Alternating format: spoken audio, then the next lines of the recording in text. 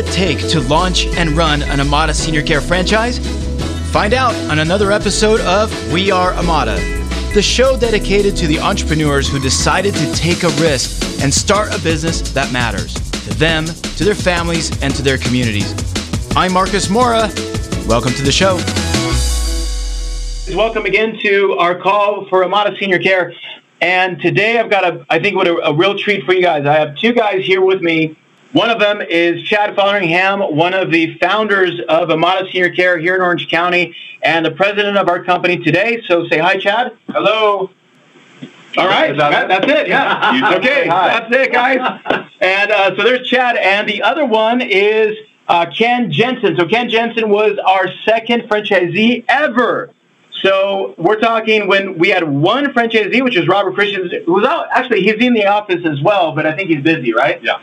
So Robert's here as well. He was our first franchisee. Right after that, Ken Jenson was our second franchisee ever back in 2012. Can you believe that, Ken? I am old. Only to believe that. 2012. And so Ken is here as well. Obviously, as you guys know, Chad Fotheringham built an enormous organization here in Orange County, California, and then we started franchising.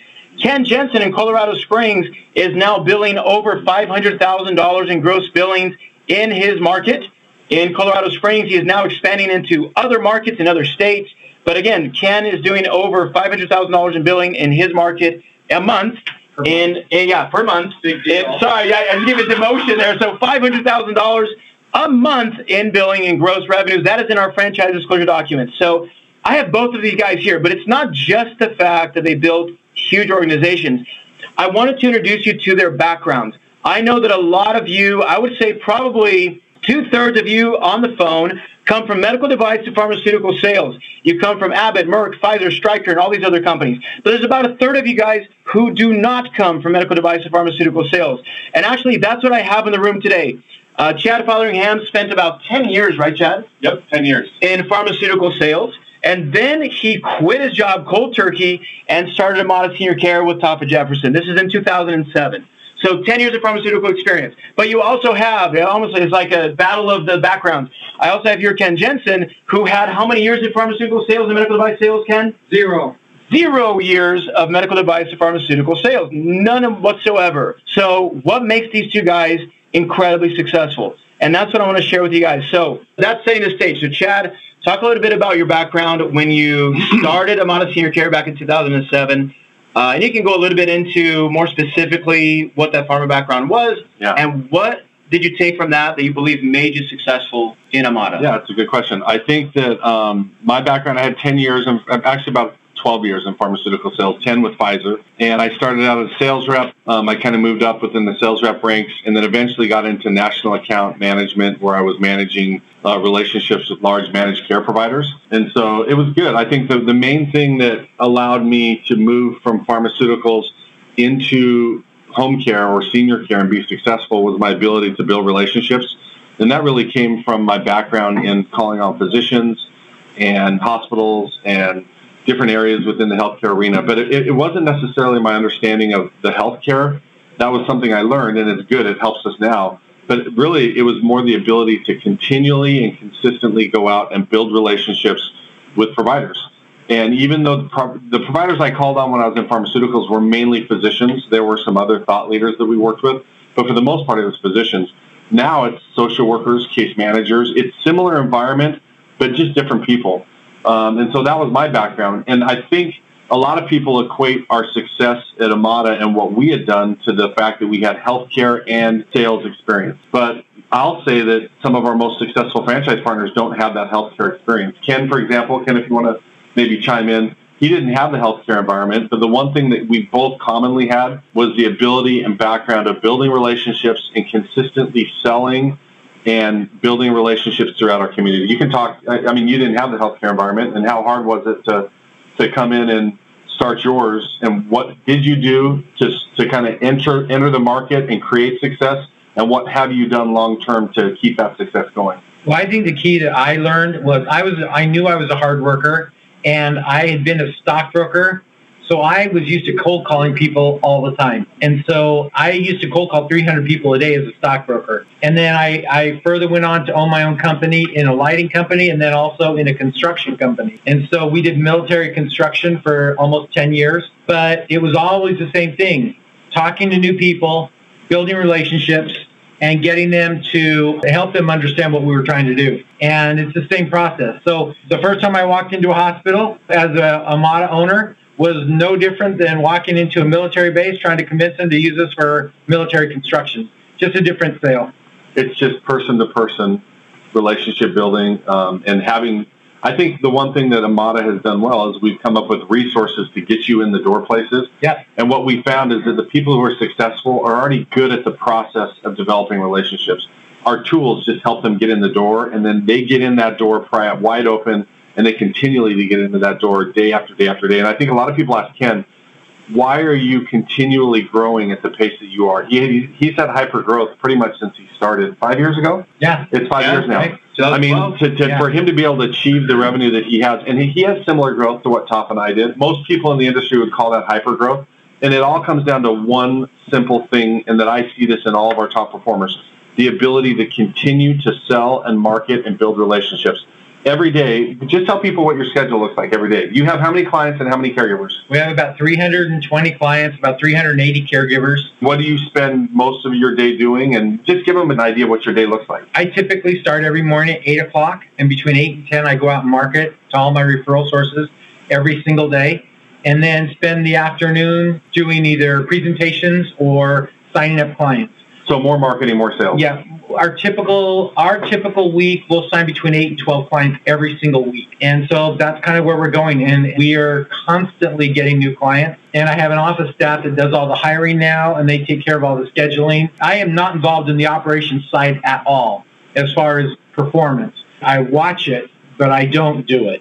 But at the same time, let's go back to that operations and kind of divide it out. Because you mentioned, I know you were very involved with hiring your caregivers for your first 3 years. Yeah. Like you were even involved in every hire. Right. I did all the hiring. So sales and recruiting and hiring and making sure you had the right people. So maybe it was like 80% sales, marketing, and 20% recruiting your first. To get to where you were at, right now you're 8 to 10 in the morning. But when you first started your first year, what was your sales like? Oh, probably 8 to noon. I'd go hit 8. I hit 12 to 14 places every single day. Yeah. Just trying to figure out who could refer me. And filtering through your call cycle and putting people on that call cycle. And I'm now talking pharma, like call cycle, you would kind of move that around every month. Adding people, taking people off based on their... Right. Now, let me do this. George actually asked a very good question. I know a lot of you guys, this may be the very first time that you're hearing about Amada Senior Care. So, by the way, I know a lot of you have been following us for a while, but Amada Senior Care, we provide home care services for seniors. And our home care services, we mean that a caregiver goes to the home and takes care of things like dressing, bathing, walking, grooming, toileting, all of those things that you need to thrive on a daily basis.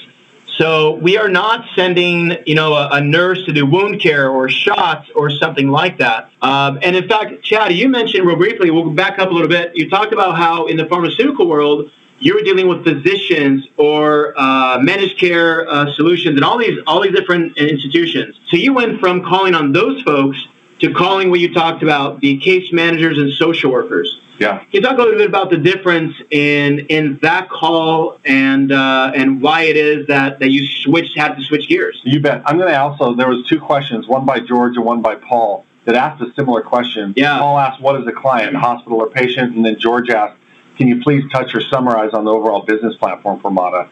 Our overall business platform is like Marcos had said. It's we go out and we hire caregivers, and we go out and we build relationships with these medical providers, hospitals, skilled nursing, home health companies, hospice companies. They're providing the medical care in the home, or they're maybe discharging people home from the hospital or skilled nursing. And their discharge planner is sending someone home saying, you need home health, which is a different company, but you also need home care, which is non-medical caregivers helping you with bathing, dressing, transferring.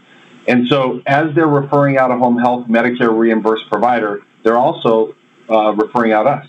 And so we would provide that caregiver in the home. We'll contract privately with that family to provide that service, either through their long-term care insurance or through private pay, and we provide that care. So that is a client to us. And in some cases, we will provide those services in a skilled nursing facility if they need a bed sitter or in a hospital. But 95% of all of our clients we're providing care for them at home with one of our one-on-one caregivers. So getting back to your question, can you ask it again? 'Cause I forgot. Going back to the question is, I think you sort of answered the fact that for a lot of these folks that are medical device pharmaceuticals, they're calling on a certain call point, which is a physician. Yeah.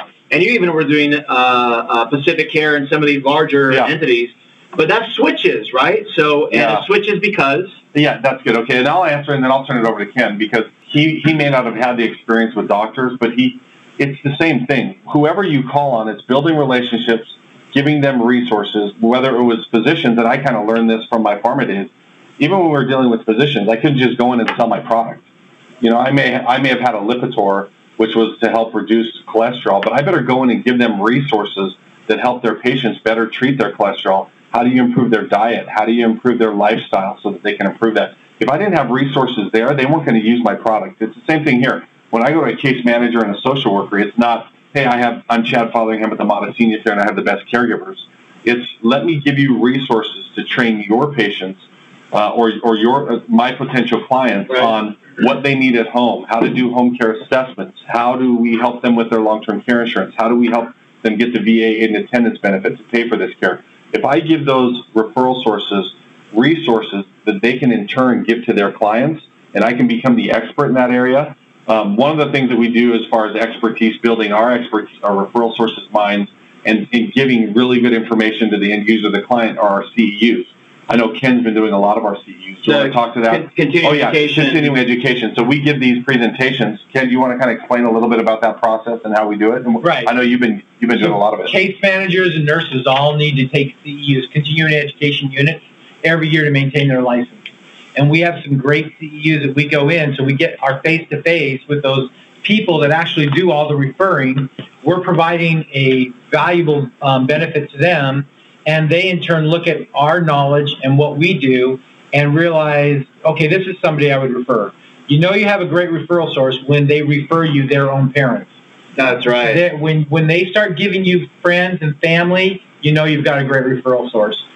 And the one thing I wanted to say is when I looked at all the different franchises, I looked at Right at Home, Home Instead, Visiting Angels, and when I went to their what do you call that? The Discovery Day. Yeah. I realized, okay, they have nothing for me. They had no differentiator. They were exactly the same, all three of them.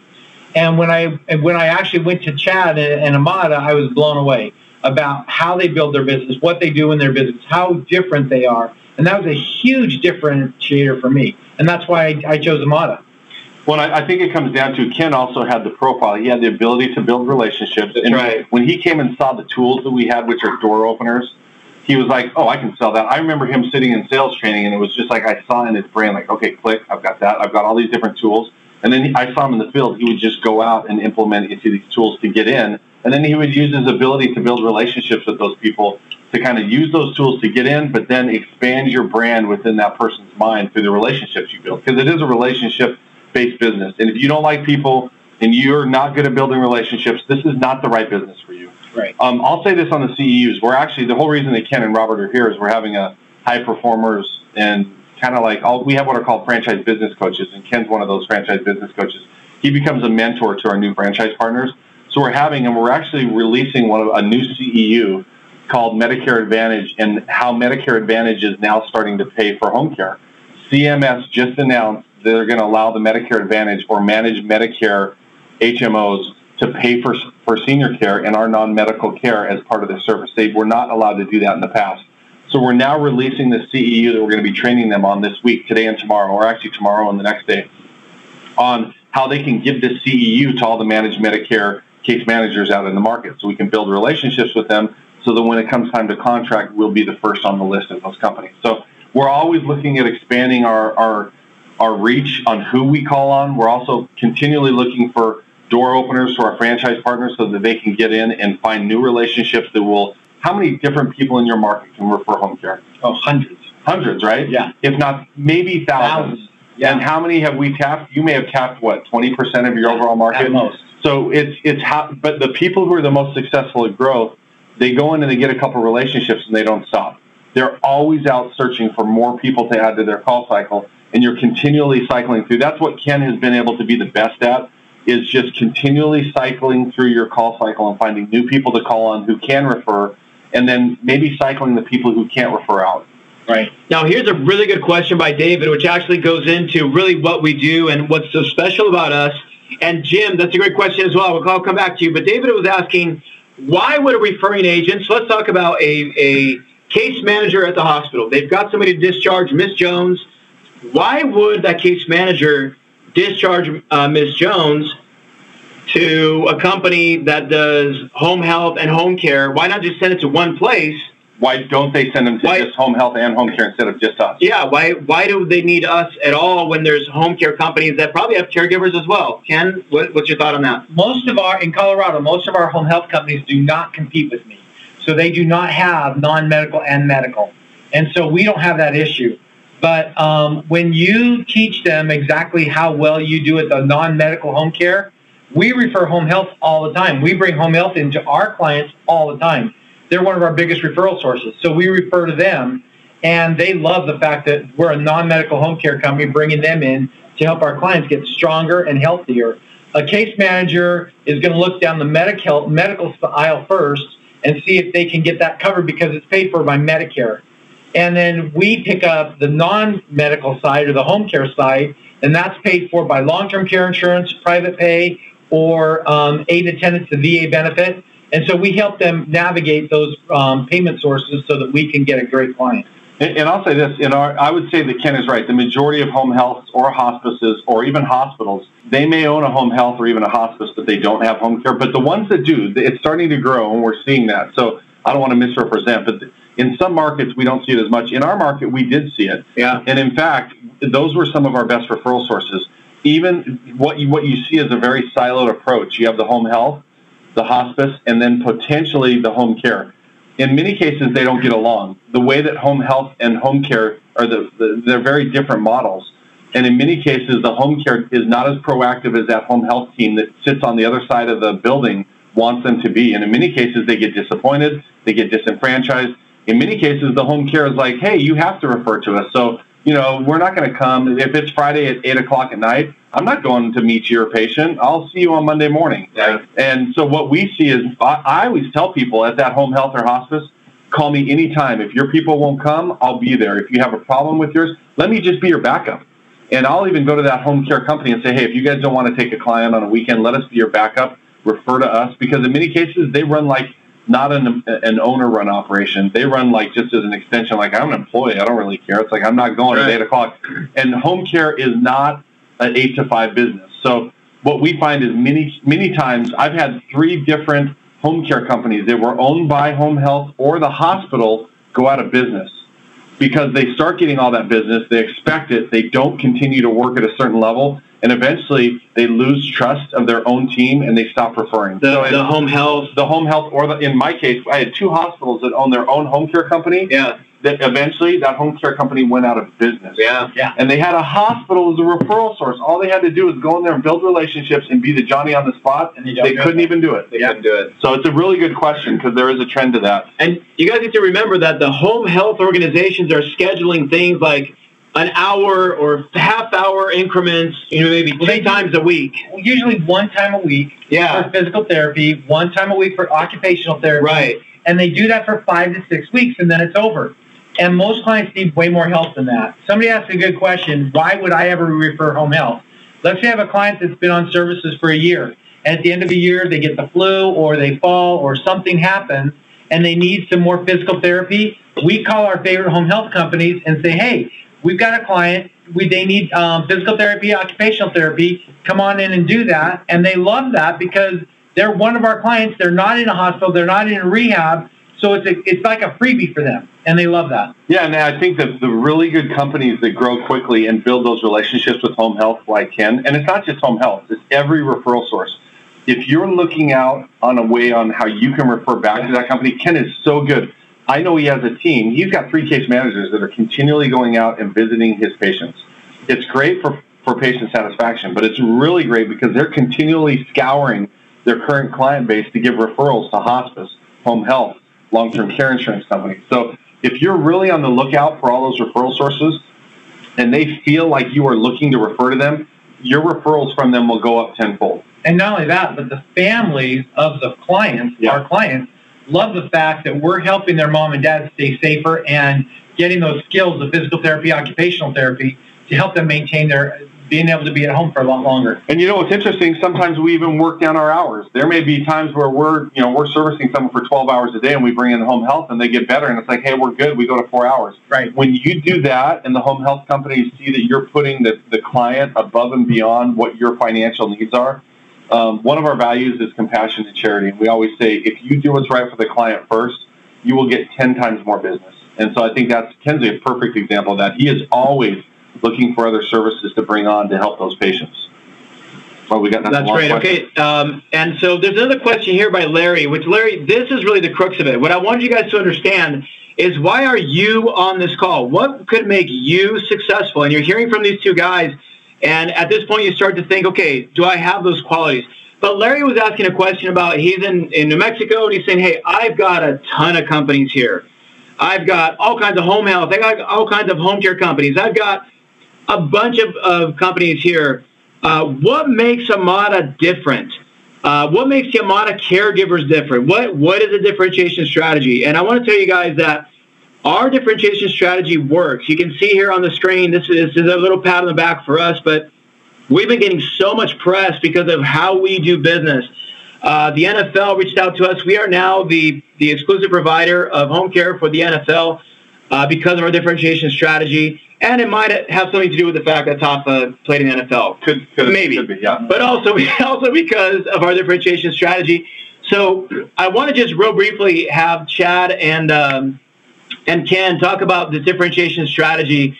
I think it's really important you guys understand. The majority of companies out there, when they go to the hospital, when they go to the home, when they go and visit with anybody, what they are saying is two things. They're saying, hey, listen, I am a really nice guy. Trust me, I'm super nice. That's number one. And I'm sure, Ken, you probably say a little bit of that you're a nice guy when you go in. Oh, yeah, of course. You're a nice guy. Okay, so, that's probably not a differentiation strategy. So one thing that people always say is, we're really nice. The second thing they say is, listen, we have the most loving caregivers in the world. Our caregivers are the most loving. You're just going to love these people. And they want to say they have a monopoly on loving caregivers. Problem is, that's just not the case. Nobody has a monopoly on loving caregivers. So, Chad, with that said, let me answer his question. How do we actually differentiate? And I'll say it, and then I'll turn it over to Ken, and he can give his experience. But his question is a really valid question. Larry basically is saying, how do you differentiate yourself, and how do you use your caregivers to differentiate yourself? And most people in this market, they feel like the best way and easiest way to differentiate themselves when they enter into the market is through their caregiver strategy. And my caregivers have a 17-point background check and this and this and this. And every company, there's 150 companies in your market today that use that strategy. In New Mexico, in everywhere. Arizona, in Colorado, how many companies you compete with, Ken? 186. Yeah, that's very, very exact. Very exact. So here's the thing: I'm going to preface this by saying, you internally at your team, and when you start this business, you have to understand that your caregivers do differentiate you once you get in the door. So you can't have a laissez-faire attitude towards hiring bad caregivers. We believe we have the best caregivers. That's not what we sell when we enter into the market for the first time. If you use that as a differentiator strategy, most of your referral sources will look at you and know you're lying, because they know that most of your caregivers that you're starting with as a new company are the same caregivers that the guy who they already know and like and who are referring to are using. They know that you don't pop into this market and magically snap your fingers and have 50 caregivers that no one's ever used before. So if you go in with that differentiator strategy, they will say, I don't believe you, and quite frankly, I'm not going to refer to you because you're not offering me anything different. So what we do offer as a differentiator strategy is our expertise in different areas, our ability to what I call resource-based sell. If we have resources that we can prove that we're the experts in many cases, that's our payment sources. So whether that's the VA aid and attendance or workers' comp or long-term care insurance, there's some very specific strategies we have in those areas to get us in the door and educate our referral sources, give them referral or resources in those areas. And by doing so, we open up the relationship. And then it's about, like you asked Ken, don't you go in there and talk about you're a good guy? We don't have to talk about the fact that we're a good guy, because when we lead in with the fact that we have resources that are going to educate their patients, the large majority of our referral sources, you know what they really want? They don't want things for them. You know, in sales, we talk about feature and benefit selling. Yeah. When you approach a referral source in our market, it's not what can I do for the social worker. Right. That social worker, that case manager is sitting there in proxy for the family. They know that they are sitting there for the son or the daughter of that senior who has dementia, who can no longer take care of themselves. So if you don't give them resources that help them answer their question, and that's where we lead in. We lead in with resources. The CEUs that we talked about, some of the, we call them resource-based basic planning guides. Mm-hmm. We have one called Senior Care Options. We have one called the Long-Term Care Insurance Planning Guide. We have one called the VA Aid and Attendance. As we give them resources to get in the door, people are like, oh my gosh, like these people aren't even talking about their home care company. They're talking about what can I do for you to help your patients. Do you want to kind of expound on that, Ken? Yeah. One of the things that I found that most case managers hate to ask is, was your dad in the military and do they have long-term care insurance? And the reason why is because they don't know how to answer the question if the answer is yes. And so they don't ask the question. And the number one way we pay for our clients' care is by aid and attendance and long-term care insurance. And so because we're experts at that and nobody can even touch us in either one of those areas, we've helped hundreds of people with both long-term care insurance and VA aid and attendance. And so we've created a revenue stream to pay for our care. And when you can show that to a case manager, she's yours forever, because she'll start asking that question. And when she hears that answer, she says, yes, call Ken. And I get that call all the time. Last week, I went and met with a client. The most important question I ask my new clients is, where did you get my name? And the guy kind of chuckled and he says, Ken, I got your name from 3 different sources. And when you get that kind of an answer, you know you're doing the right thing. But I also think, like, Ken is very good and very focused, and he's actually even helped us understand that if the more broad of an approach you take, and by the way, saying you have the best caregivers is about as broad of an approach as you can take. That's right. If you give a very focused approach, the reason why he got 3 referrals is because that person, I would imagine, was either a veteran or had long-term care insurance. He did. He had long-term care insurance. And so whatever one of those 2 things was, Ken has set up this billboard in all of his referral sources' minds. And every time anyone says long-term care insurance, oh, Ken Jenson, he's the expert. Not only does he brand that message verbally when he sees them, he's got newspaper advertisements and stories going on. He does symposiums out in his market. And he captures what percentage of your patients have long-term care insurance? 60%. Average home care company has 10% of their clients that have long-term care insurance. So that kind of goes to tell you a focused approach. And how you go after that business and brand yourself, that's what differentiates us, I believe. And I think it's not just our message, it is our people.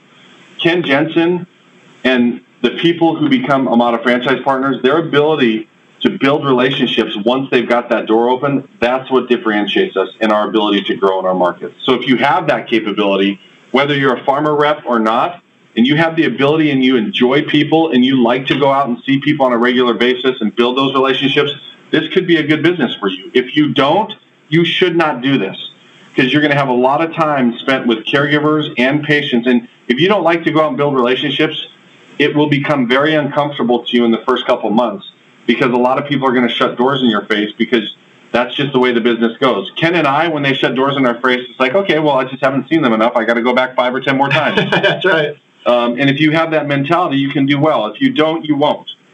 That's very true. And this goes back to why you are on the line. As you realize, you may have seen this business as a business where all you're doing is you're meeting with families and you're providing a caregiver.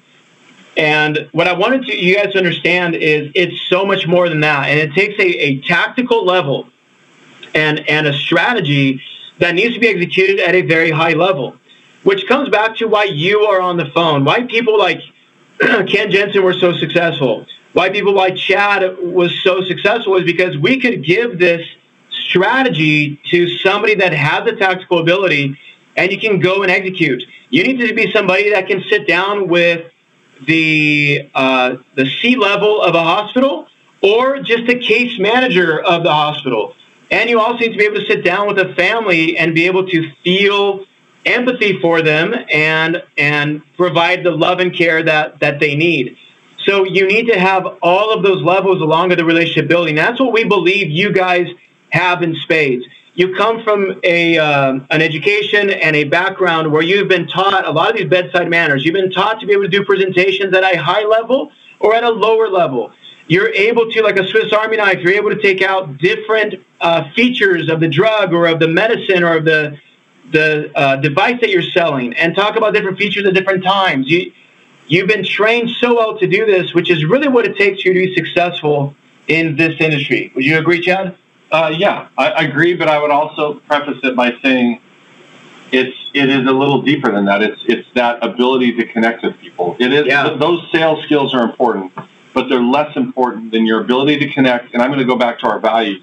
If you're compassionate and charitable, if you're confidently humble, if you have urgency in all things, if you're a farmer entrepreneur mentality, if you're competitively driven to be the best, that's what works in this industry. If you're not compassionate and not charitable, even if you're a great salesperson, you probably won't do that well. That's true. If you're confident and confidently cocky, and you come across as confidently cocky, that does not play well in our market. But if you're confident, seniors are like kids. They see it that fast. They do, yeah. They know immediately whether you're in it for the right reason or not. And the referral sources, the case managers and social workers, they can spot it a mile away. They're even going to give you tests along the way.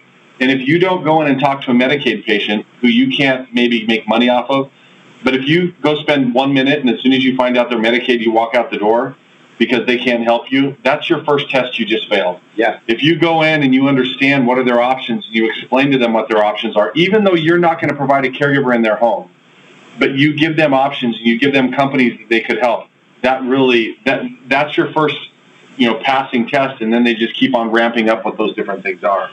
So, guys, keep your questions coming. I think we've covered most of the questions that are here now, but I wanted to cover one more thing. I think for a lot of you guys, you want to find out if this is a fit. And then you also, I think, want to find out about the lifestyle. You talked about, Chad, that this is a 24/7 business. So can you talk a little bit about, and both of you guys can share, the lifestyle of this business? When you're first ramping up, the kind of effort it takes. And then, Ken, you can also talk about what your lifestyle looks like now. I don't know if you mind me sharing about your family. Yeah. Ken has 10 kids.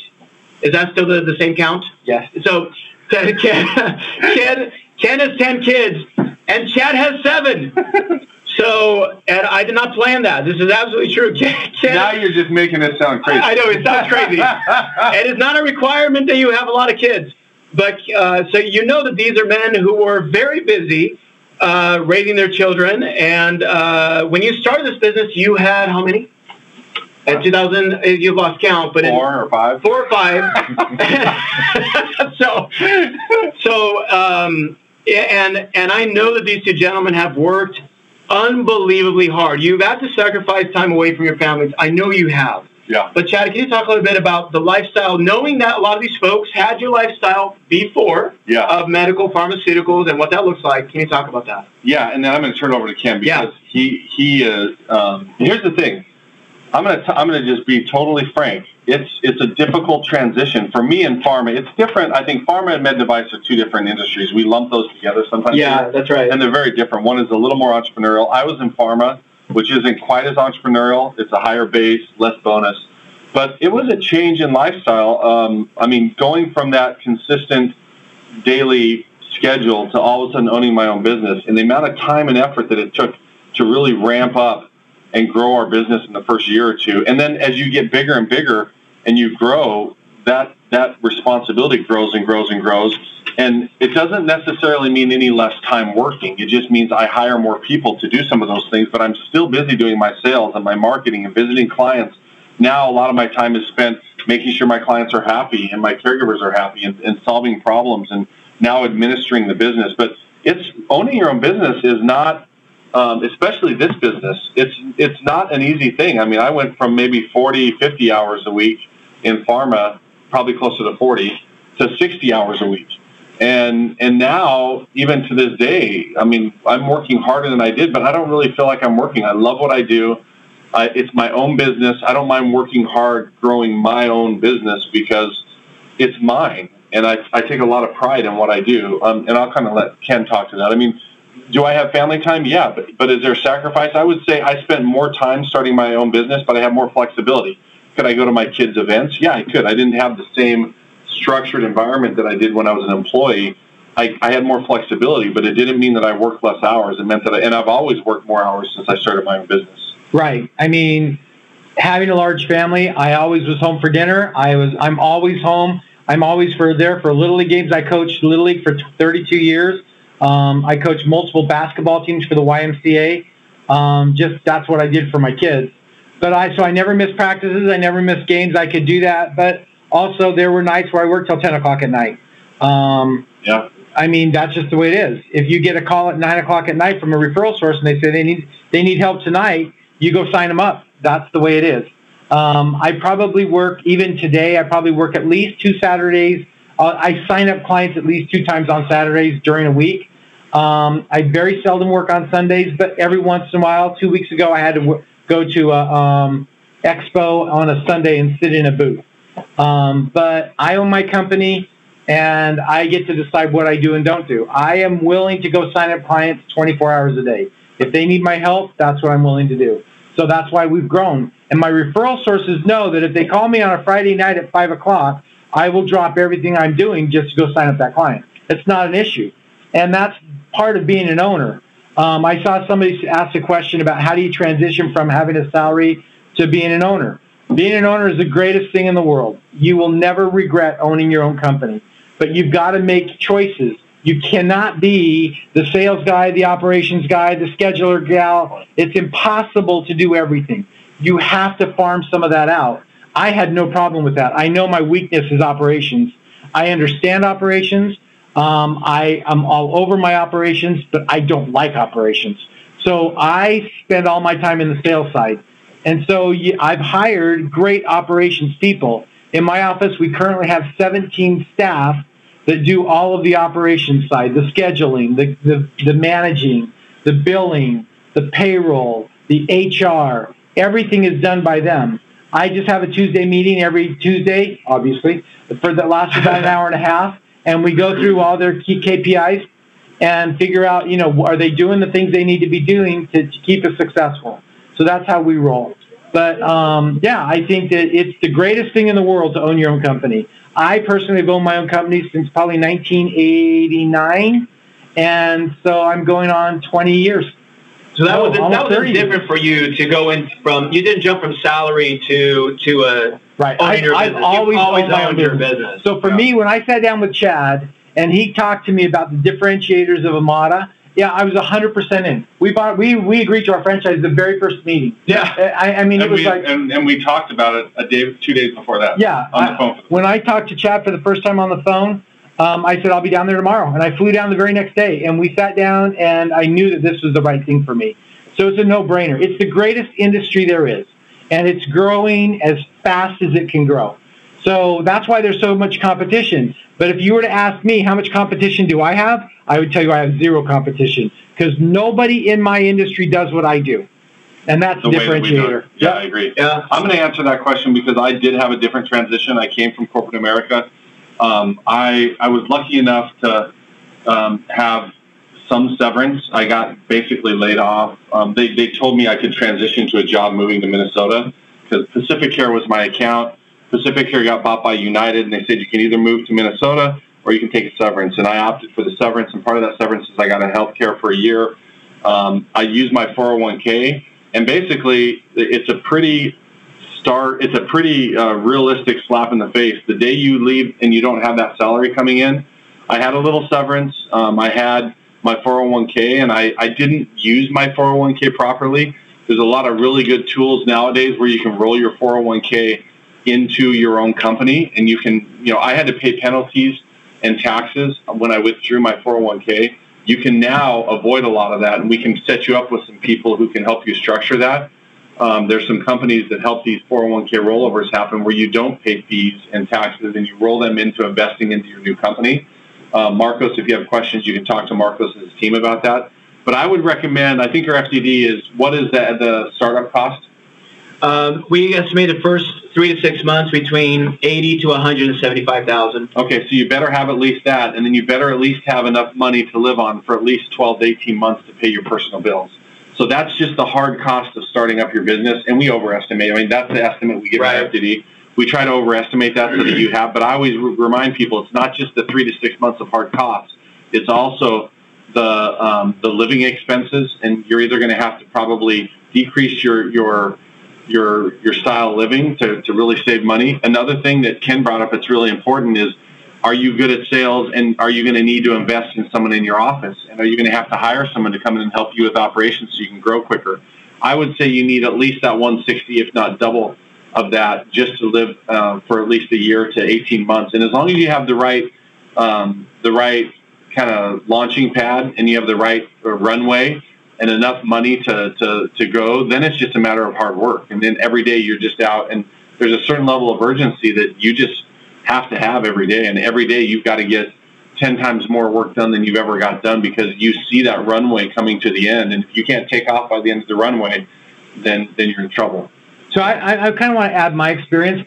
I signed my FDD in July, and it took us till November to get our license.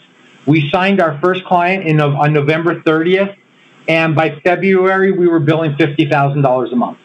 So I mean, that's how we did it. If you're billing $50,000 a month, you should be making profit. Yeah. My problem is that we were growing so fast that the next month we built like 68,000, and then 75, and then which is a whole other problem. Right. Because now cash flow becomes an issue. Cash flow becomes the issue because you're paying last month's bills with this month's bills with last month's revenue, and it's significantly higher. And if you're growing every month, that percentage, all your profits from the month previous gets sucked into your current payroll. Exactly. Right? And so that's the issue. Yeah, and for hyper growth companies, and Top and I experienced the same type of growth that Ken did. Right. Our biggest issue, and I always give the example of 12 to 18 months to be super conservative. And actually, we have another question. That's the first question that George gave was really good, which was, please guide us through the transition. The second question is, what's the average receivable for a patient monthly care? Do you want to go through kind of what you want me to answer that, and then you can give your? Yeah, go ahead. So I would say when it comes to there's industry averages, right? And then every company is very different. And what's hard is, like, you're asking me a question that can have a huge variance, but I'll give you industry averages. And then repeat the question again. Yeah, the question is, what is the average receivable for a patient's monthly care? So let me just set that up with an example. Let's say that we bill $3,000 a month for a patient. How long does it take us to collect that $3,000? There's a stat in the Home Care Pulse, which is an industry overview that surveys 400 to 500 different companies every year. And the stat says that an average DSO, or days sales outstanding, is about 30 days. So that would be average. But there's some of our, and like, how long would you say that it takes you to collect on average? What's your DSO? So our clients that pay cash, our cash paying clients, pay every week for the previous week's billing. So that happens every week. So you submit them an invoice, and then it takes them how long to pay after you submit it? We just use credit cards. So you get it immediately? Yeah. So within 7 days? Yeah. So that part is 7 days. The long-term care insurance is somewhere between 30 and 45 days, depending how on long. The initial claim?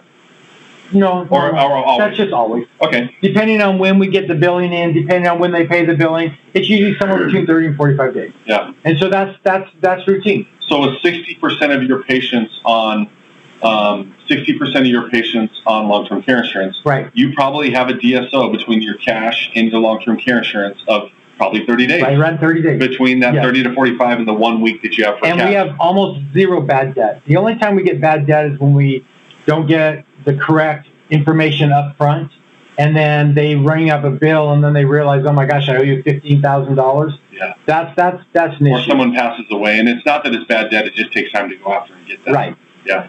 But in many cases, you have a credit card if it's cash pay, or long-term care insurance, we bill insurance. Right. We've already assigned benefits. Right. So it allows us to bill on their behalf. Yeah. So it's that's a good question. So the average receivable, then, what would you call it as far as Ken? Are you talking about? I guess the question we'd have to differentiate is You want to know what the DSO is? What you make for clients, I think, is more of the question. I got you. That is such a varied question. Yeah, and it's something we can't really answer it because it's not in our franchise disclosure document. But when you reach out to a guy like Ken, and when you reach out to some of our franchisees, they're able to share the average billing of their clients and things like that.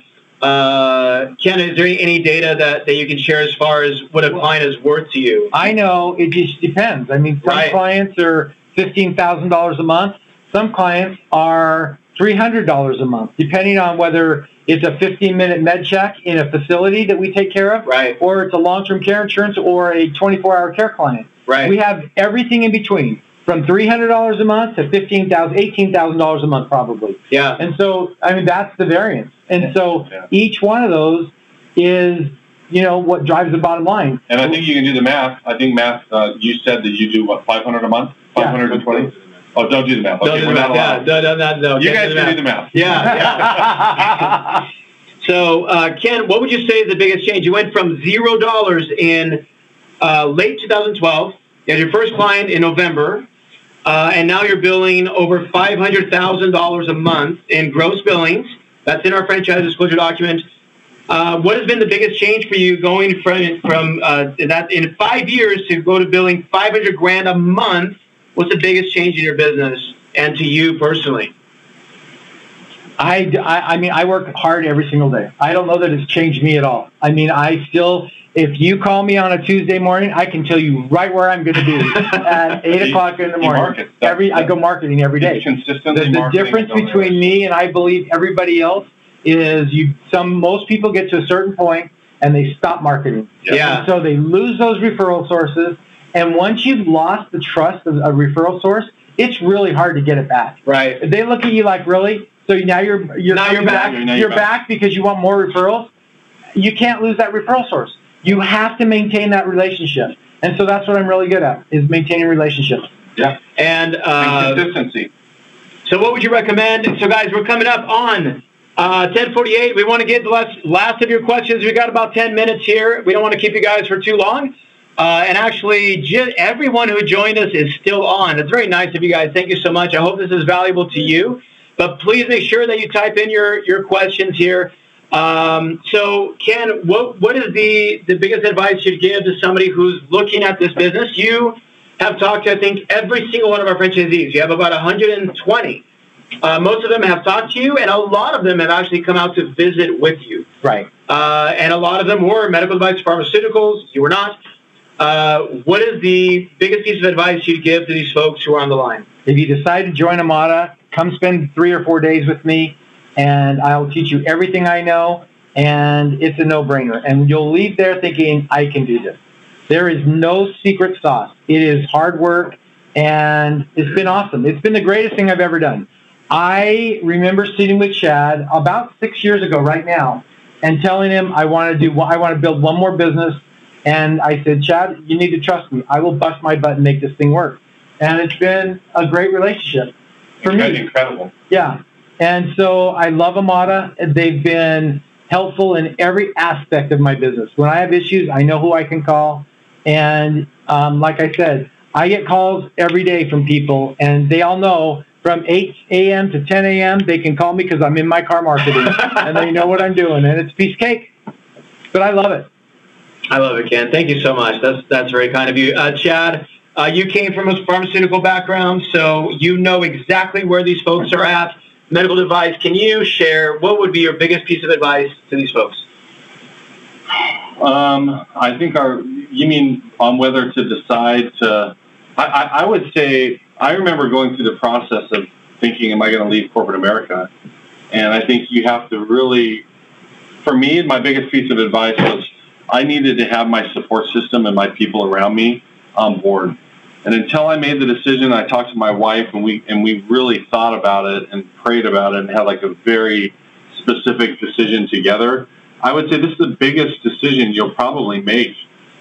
Professionally, for me, it was the biggest decision I ever made in my life. And I needed my significant other, my wife, and the people around me to be 100% all in. So that's a very broad question you asked. But for me, it's if you're going down the entrepreneurial route, make sure you know what you're getting into. and have your loved ones support and make sure that you're in it together. If what I've seen is some of the people who have not made it, there's a division within the families of someone wanting to do it and someone not wanting to do it. So make sure that you have that loved one's buy-in. George also asked, does Amada provide marketing materials? Yes, we have a ton of marketing materials. And they're great. Sometimes I think we go overboard. We are always releasing new marketing. We have a full-time marketing staff that's continually producing new marketing materials. Our best one right now is we have something called Marketing in the Box that allows our franchise partners to opt in, and they get a box of goodies and different monthly related marketing materials that allow you to go out and give little goodies to your referral sources. That's been really good. Is there a brochure that I can see that goes over our discussion today concerning the business model? I think the best thing to do would be to call Tim or Marcos, and they'll go through all the information, and we have a lot of different things that they can share with you. What is there already a franchise owner in your geography? Paul asked that. I would say talk to, was there already a franchise? Well, Ken, I think if you're asking that to Ken was the first person in Colorado, so there was no one else. There was other franchises in your territory at that time, but not in Amada. No, there was no Amada in Colorado, so that wasn't a big deal. If there's already another Amada franchise, there are 3 Amada franchises in Colorado that I share with, and we get along great. Yeah, and Paul, if you have a franchisee that already is in your geography, then reach out to us, because sometimes even if they have a certain geography next to you, there might be other territories available. We've had quite a few franchisees actually who have relocated based on that fact that there was already somebody in their market. We need to obviously be willing to do that, but we can discuss all of those things. Let me go to a little more tactical, because it sounds like some of the questions are a little more tactical. So, Chad, can you talk about, and Ken, you can share some of this as well. How do you go from you sign your franchise agreement, and as you guys know, or you may not know, but our franchise fee is $48,000, and you pay your franchise agreement. What happens in that first 6 months that they start working with your team, Chad? Can you share a little bit about the tactical side of after you sign the franchise agreement? Do you mind if I answer this question? There's 2 different go for it. There's 2 different people who asked the same question before I answer. Yeah, go for it. Jim and Alan both had similar questions, which is, do you provide competitive research in different areas, and how to determine if there is a franchise in my geography and the competition? One thing that we do is, I believe what Ken said. I believe that if we focus on who we are and do what we do, then we'll be very successful. But we do have a competitive analysis that we help you do.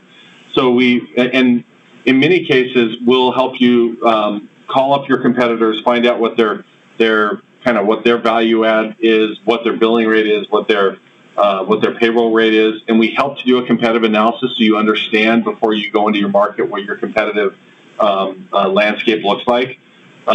We also dig deep into kind of a sales call cycle, and we really help you to understand, okay, who are all the hospitals, the skilled nursings. We'll point you in the right direction and help you build your call cycle, and we'll also help point you in the direction and tell you what you need to do from a competitive landscape. So that's definitely part of our onboarding process, and we have our sales and support team, and this gets into your question. Yeah. We have a what's called a pre-opening business consultant who helps you through the initial phase of startup. We also have a training and support team that focuses on sales, operations, and technology. We have 7 main phases of training. The first phase is what we call onboarding, where we do a lot of that competitive and sales research with you. The second phase is where you come to a week of training in San Clemente, California, and we walk you through all the different things you need to learn. Phase 3 is when you go back in the field and you start to implement that. Phase 4 is when we come out and spend 3 days in the field with you to make sure you're getting everything that we trained you here and that you've now been implementing. And then from that point, we have some different things. That probably gives you a good idea. That's your first at least 9 months. Right. And I'd like to add something. Right now is the perfect time to join, because you join right now, you get things going. In February or March, you come to corporate training. What's that called? Conference? Corporate conference? Oh, yeah, that's annual. Oh, the annual conference. Yeah. And you will get so much information at that first corporate conference that you'll be able to go back and implement. If you wait 3 or 4 months, you're behind that curve, and that corporate conference will be the following year, and it just makes a big difference. This is exactly how I joined, right about now. This time, and so the first corporate conference, I mean, I was all ears. I learned, it was unbelievable how much I learned that first year, and was able to take it back to my market and implement those things and explode. And I would say that our annual conferences are 10 times better than they were then, because now we have 120 franchise partners. Most of our sessions are being led by Ken Jenson and Troy Tice and some of these guys who are all of our top 10 producers. Right. 2 other questions. Can the competition analysis occur before signing? No, we don't do that. We only do that after you signed your franchise agreement. What we do is we will do a territory analysis, and we'll give you a good idea of what your demographic looks like, how many seniors are in your territory, how many hospitals, how many skilled nursings. But that's the extent. It's only hospitals, skilled nursings, and demographic. Because what we want to do is we want to look at your territory and say, is it a viable territory to get you where your goals want to get you to? The next question is... But also, one thing about the territory that, Alan, that was a great question. Realize that every single territory analysis that we do, where we look at the competition, 100% of them come back with, there's a lot of competition. There's never going to be a territory analysis where we go, oh my gosh, there's nobody here. Let's go there. So we don't do it not so much to keep the information from you. It's more because there is no need to do it at that point. The competitor analysis that we do afterwards is to get you the lay of the land so that you can do your go-to-market strategy. But it doesn't matter where you are. It's like Ken said, 186 competitors in his market. You here in Orange County had 200-something competitors. And here's the thing. The competitive analysis doesn't matter. If you're good at what we've asked you to be good at, which is building relationships, the only thing we do that competitive analysis for after you sign is to find out what the average billing rate is, what the average pay rate is, so that you know that you come into the market at a very at a price point that makes sense to the market. We're not really worried about, oh my gosh, I got 100 competitors. Right. Although that is the reaction of some people. Yeah. But we're pretty clear with that. There's going to be competition, and we don't really worry about who they are because we know what our message is and we stick to it. Another question is, how competitive is the caregiver labor market? That's a very good question. Jim Lincoln asked that question. So here's the thing. It is very different by different markets. So what we would want to do, and here's the thing. It says, and then there's another question. Ken, with $500K in billing per month now, what kind of outgoing expenses do you have monthly? 17 employees. Do you want to answer that? That's the 17 internal. I have 17 internal office employees. When you add one, I actually have more like 22 internal office employees. They take care of all of the scheduling, the billing, the HR, the hiring, the everything. So it allows me to go out and sell. I have 380 caregivers. So I have almost 400 employees. But is it worth it? Absolutely. Are we making money? Absolutely. I just finished my taxes. Holy crap. It's like, oh my gosh. Well, I think here's I think maybe what you're also asking also is, what are the outgoing expenses? One thing that we do work with our franchise partners on, and every franchise partner is different. We have our CFO, Jeff, who's really good at digging into your P&L with you and saying, look, based on your P&L and how many clients you have and how much billing revenue you have, let's look and see what your gross profit margin is, what your net profit margin. We even introduced a really cool concept at our last annual training where we had training to teach you how to read your P&L better. We will train you on how to understand how much you should be billing and how much you should be paying, and making sure that your profit margins are where they need to be. And also a big component of that with Ken would be those 17 employees. How does your office staff fit into that overall profit margin for your company? We'll help you understand that. Right. Jeff helped us look at the percentage of gross revenue for my office staff from the time I was at $100,000 a month to now well over $500,000 a month. And I've tried to keep it at the same percentage. And you've done it. I want to keep that percentage at the same rate, because as I continue to grow, my goal is to be at $1 million a month. And that's where I want to be. So my office staff is going to double. If I'm at $1 million a month, I expect to have somewhere between 30, probably 35 to 40 people in my office. Yeah, or multiple offices. Yeah.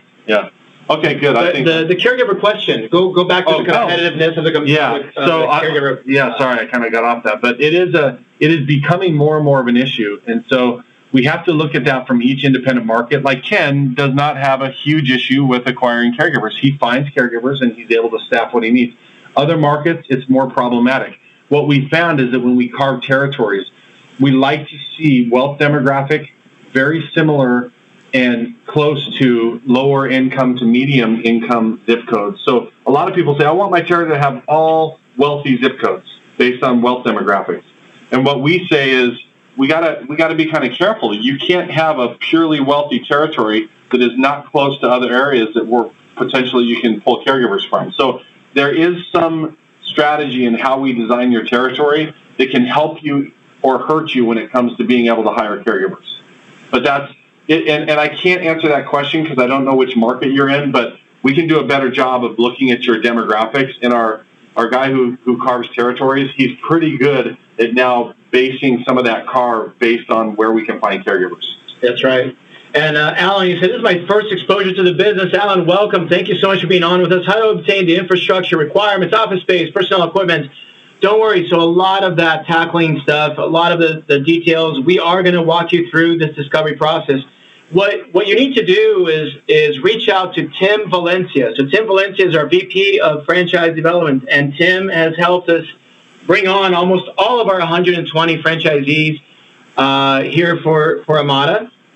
And what you'll do is you reach out to Tim, and Tim is going to be like your concierge. He's going to walk you through every step of the process, walking through what does the training look like, what do you need to start, what is the office space. We have a very large document we sent you called our franchise disclosure document that describes everything you could possibly need to know about the business. But it is a process. We have no dreams or thoughts that after this call you'll be paying a $48,000 franchise fee. It's going to take some time for us to walk you through that process. And Tim Valencia is the guy that will do that with you. You probably have at least 4 or 5 emails from Tim that has his phone number on it. Reach out to Tim, and Tim will be reaching out to you guys as well, and schedule your steps of your discovery process depending on where you are at this stage. Let's see. So let me make sure here that we've answered all of your questions so far. Guys, thank you so much for hanging in there with us. We're happy to answer some more questions for you. Let's see here. Is there an annual royalty in addition to the $48,000 franchise agreement? So let me just share here on the screen. I was showing you guys the territory here that we designed is a territory size between 350 and 500,000 total population. That's what the territory will look like. And then also on the royalty structure. So once you pay your $48,000 franchise fee, then you have your ongoing royalties. So your ongoing royalties for home care is 5% of gross billings. So if you're billing $100,000 a month, then your royalties will amount to be $5,000, for example. Now, you see there are national accounts, which is the 6%. So national accounts would be any account where we actually hand you over a lead for you to be able to go put on service. So any of that will be 6% instead of 5%. So your royalty would be anywhere between 5 or 6, depending on how much of your business comes from national accounts and how much of it is local. Right now, and I always like to tell you guys that the vast majority of your business today will come from your local efforts. Actually, these guys, let me have these guys say bye real quick. So Chad and Ken are leaving to start their conference. So thank you, guys. Thank you. Thank you. Thanks for letting us come in. Yeah, appreciate it. All right. So thanks, guys. All right. So on the royalty structure, it's 5% or 6%. So it just depends on where your business is coming from. But the vast majority of your business today is going to come from your efforts. So Ken, for example, a small percentage of it comes from national accounts. Like, for example, the NFL is a national account where the NFL contacts us. They let us know who the player is that now needs home care, where they are in the nation. Then we call you guys, and then you just really have to go talk to the family and decide how much care they need, right? That would be an example of a national account. Now, something we really haven't talked about today is the placement side. Another part of our business that we do is we help people go to an assisted living, a boarding care, or Alzheimer's care unit. This is for the folks where home care is not ideal. Either the home is too large, and the senior feels lonely, even with a caregiver there 24/7. They want to be with other seniors, or $15,000 a month. You heard Ken saying that he has lots of clients that are $15,000 a month in billing. For some families, that may not even be possible. So for those folks, we help them find an assisted living, a boarding care, an Alzheimer's care unit, And in that case, we get a commission from that assisted living. And that commission is usually equal to first month's rent. So if it's $3,000 a month to live there, we're looking for a $3,000 commission. If it's $10,000 a month to live there, we're looking for a $10,000 commission. And you're usually getting anywhere between 50 to 100% of first month's rent as a commission from the assisted living. The royalty on that would be 10%. So if you got a commission of $3,000, your royalty to Amada would be $300, right? Now, those placement commissions are a one-time thing that the assisted living pays you. And then the family or the senior goes and lives at the assisted living, but we still keep track, right? We still visit with these folks, make sure they're doing okay. If they ever need to move assisted livings, we'll help them do that and get another commission. If they want to go back and being serviced at home, we can do that as well. So they continue being in our client pool even after we do that. And then all of our franchise partners also contribute a 1% advertising fund. And that's what's helping us do a lot of our marketing to each of our markets. So, for example, we are doing more and more SEO and search engine marketing, where we're doing leads coming from Facebook, Google, and all these other places. And that is one of the fastest growing parts of our business. Because as you can see, guys like Ken and guys that have been in business since 2012, they're growing very fast. So they're contributing to that 1%. Just think about how much Ken is contributing to that advertising fund. And it's really allowed us to really ramp up a lot of the advertising we're doing to push business out to you guys in your territories. So the royalty is anywhere between 5 and 6%, plus you have the 1% advertising fund. And that's why, guys, it's so important, two things. So important that you spend time with Tim Valencia, who is our VP of Franchise Development. He is going to walk you through this process. And it is a process. It's not going to come all at once. As you heard from this call today, we'll spend just as much time telling you how amazing this business is, as we'll also spend time telling you how hard this is going to be. Our job here is not to sell you on anything. We want to educate you to find out if this is the right business. So it's so important that you reach out to Tim Valencia. The other thing we're going to do is we're going to invite you to reach out to guys like Ken and have one-on-one conversations with him where he can share so much more than what he shared today. There's a lot of rules and regulations to what we can allow Ken to share in this call. You heard me throughout the call kind of shushing the guys like, whoa, you can't talk about that. But when you talk to Ken, when you talk to Troy Tice, when you talk to Robert Christensen, when you talk to our franchisees one-on-one, they can share anything and everything that they're comfortable sharing with you. And you'll start building those relationships with them. These are folks like Ken who are paying these royalties, who are paying the advertising fund. That's a lot of money that they're contributing toward the system that you are going to benefit too, but also understanding their point of view. How is it going for them? Will they do it again? Are they happy? Are we supportive? So we will help you connect with our franchisees one-on-one as well, so you can hear from them. And unlike Ken, the vast majority of our franchisees are former medical device and pharmaceutical folks who had lives very similar to yours. So you'll also be able to talk about, man, what was that like? You quit your Stryker job, your Abbott, your Pfizer, your Merck. What was it like? We have a great franchise partner in Nevada who was a Stryker rep, was doing really well at Stryker, but always felt like there was more to him, right? He could just keep going as Stryker. He didn't feel like his job was in jeopardy. He felt like everything was going to go great, but he just felt like there was more to him. He wanted to own his own business. He wanted to change his community. He wanted to impact the lives of the people he worked with, right? He was a mission-based kind of guy. So those are the folks that you'll be able to speak to talk about, what was it like and what was the investment like and what is the lifestyle like. Don't just take our word for it. You'll be meeting with them as well. All right. So last thing I want to cover with you guys, let me see here. And listen, let me tell you, we're so incredibly thankful for your questions, for your being on the phone with us, for how deeply you're thinking about this. That's where we want you to be. If you came in and you're like, here's my money, let me be a franchisee, we would say, no, stop, hang on a minute. We want you to have lots of questions. We want you to go through it, and we want you to really do your due diligence. That's what we're expecting. So I'm so thankful. The questions you guys have brought up today are just fantastic. Really, really cool. Thank you so much. I want to just give you a quick view of what the process can look like.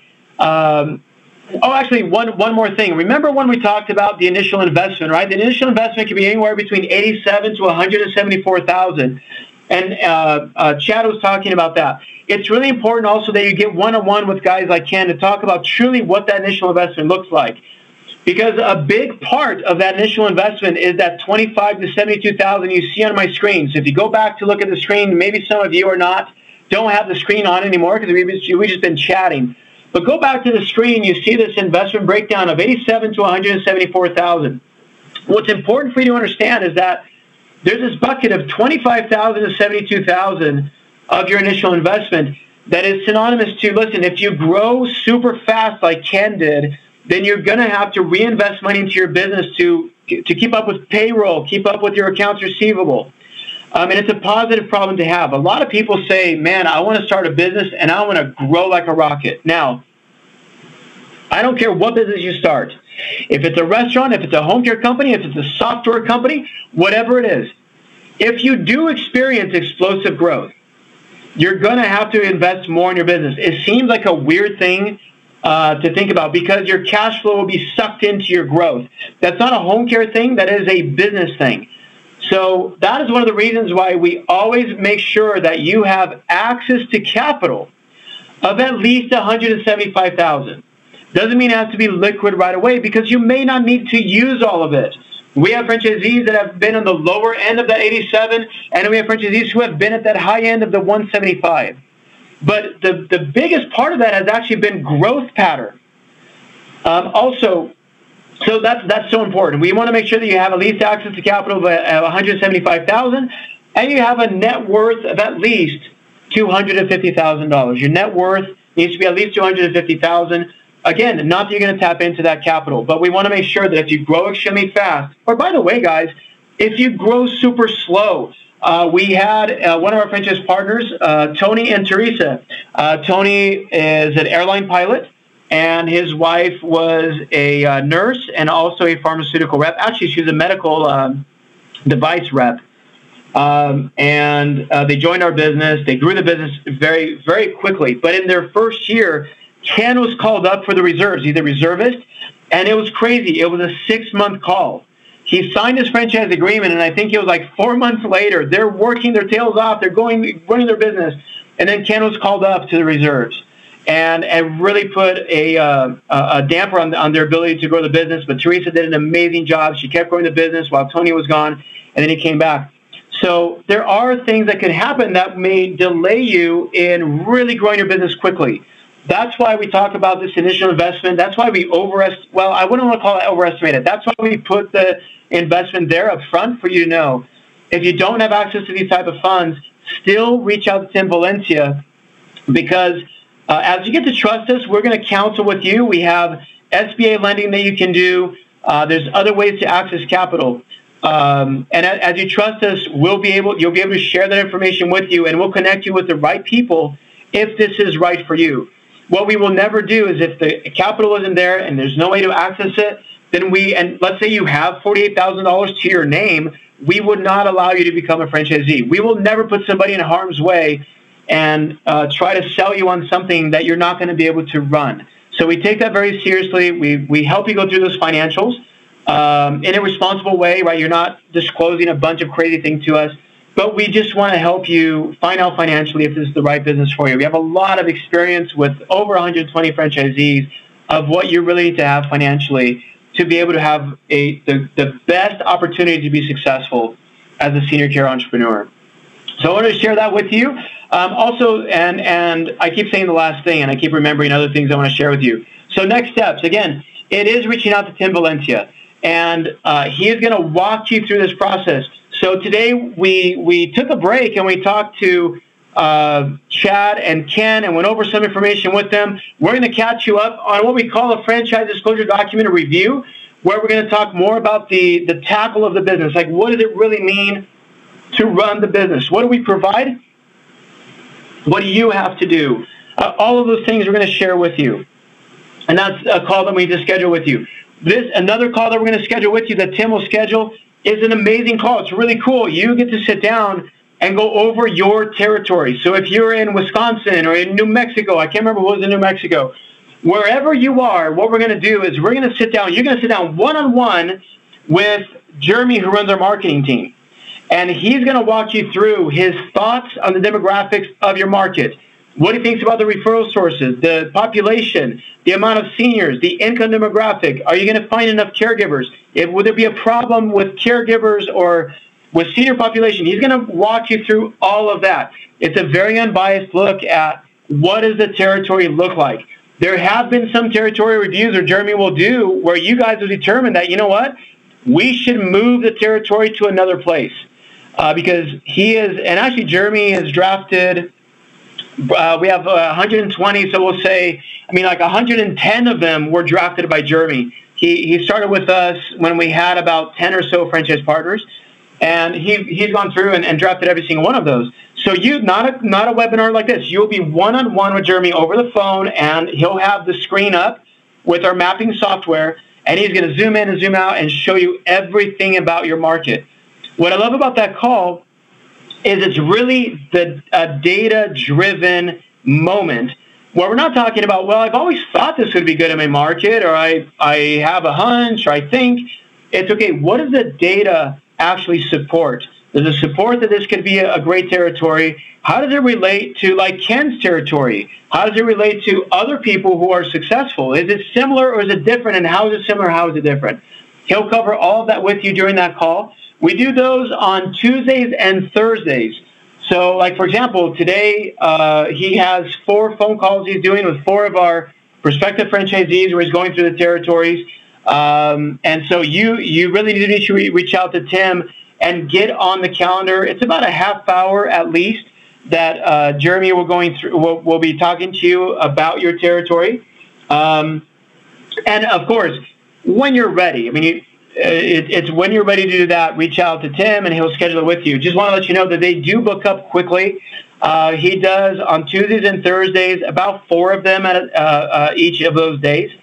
So we may be booked for Thursday already. So we're scheduling those for next week, for next Tuesday and next Thursday.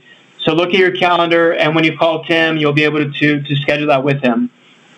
So that's your territory review. And then we also have you come out and spend an entire day here in Orange County where you meet with us face-to-face. We have never awarded a territory to a franchise partner without meeting you face-to-face.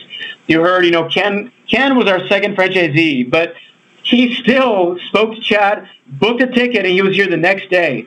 Ken's kind of crazy that way. And so he was here, and he sat down with us, and we actually spent an entire day with Ken, even back in those days where we had one other franchisee. But we've always done that. We are just as interested in getting to know you as you are interested in getting to know us. You got to remember, this franchise agreement allows for a 10-year license. When you're signing the franchise agreement and paying the $48,000 franchise fee, it's a 10-year agreement. So we will know you for those 10 years. You will be working together. And we've always had this dream that when we go to our annual conference every year and we have our regional meetings as well, that when we look across that room, that it would be people that we would want to introduce our families to, that we would want to travel with. We've taken our franchise partners to Nicaragua when Nicaragua was safe. We've gone to Costa Rica. We've gone fishing in Alaska. We do all these cool trips together where we take our families with us. So, I know you guys want to get to know us. We want to get to know you as well. So you do come out for a discovery day here with us, an entire day. We meet our entire team, and it's a very long date. We wish we could actually date longer, right? But there's only so much time in a day. So we spend that day together, and it's a great time for you to get to know us. We get to know you. So only after this entire process, once we finish this entire process, that's when we extend to you the approval of, hey, we would love for you to be our franchise partner. Financially, you qualify. Who you are, we want to build a business with you over the next 10 years. And then we extend that to you. And then you would tell us, hey, yeah, my family, we are ready. We want to do this. And that's when we actually sign the franchise agreement. You pay the $48,000 franchise fee. But all of that has to happen before we would ever even consider it, which is how you would be as well in your diligence process. So don't worry about it. We will never pressure you. It will just be a process of getting to know each other, culminating to this discovery day that we'll do with you. So I wanted to share that with you a little bit about our system, about our process, and invite you to go through it. So reach out to Tim Valencia. He will schedule your next steps of discovery. If it's your first time hearing us and you're a little confused, that's okay. If you've already gone through what we call our first call, our program review, if you've already met with Jeremy, wherever you are, reach out to Tim Valencia to make sure that you schedule your next steps and just keep taking one step up to the other. And every time you do, you'll get to know more, you'll learn more about the business, and you'll find out if this is the right business for you and your family. So thank you so much for joining me. I want to let you guys go. It's 11:22. We've been together for about an hour and a half. Thank you. I can't thank you enough for taking the time. It means so much to us that you take the time out of your busy schedule, time away from your family, time away from your work, to be here with us. That already is a huge, huge thing to us. And we're super, super thankful that you would do that. And we're excited to take you through the next steps of discovery. Thank you so much. We'll talk to everybody soon. Bye-bye. To learn more about launching your Amada Senior Care business, go to amadapodcast.com. Again, amadapodcast.com. Thank you for listening. Hey, Marcus here with some legal mumbo jumbo for you. So this podcast is not an offer to sell a franchise. The offer of a franchise can only be made through delivery of a franchise disclosure document. And certain states require that we register our franchise disclosure document in those states before offering a franchise there. So this communication is not directed to any residents of those states. Now, for any more information on this, please go to amadaseniorcarefranchise.com/important-note. Again, that's amadaseniorcarefranchise.com/important-note. Also, any financial representations that you hear on this podcast or in any of our materials, please go verify them in our franchise disclosure document under Item 19, Financial Representations.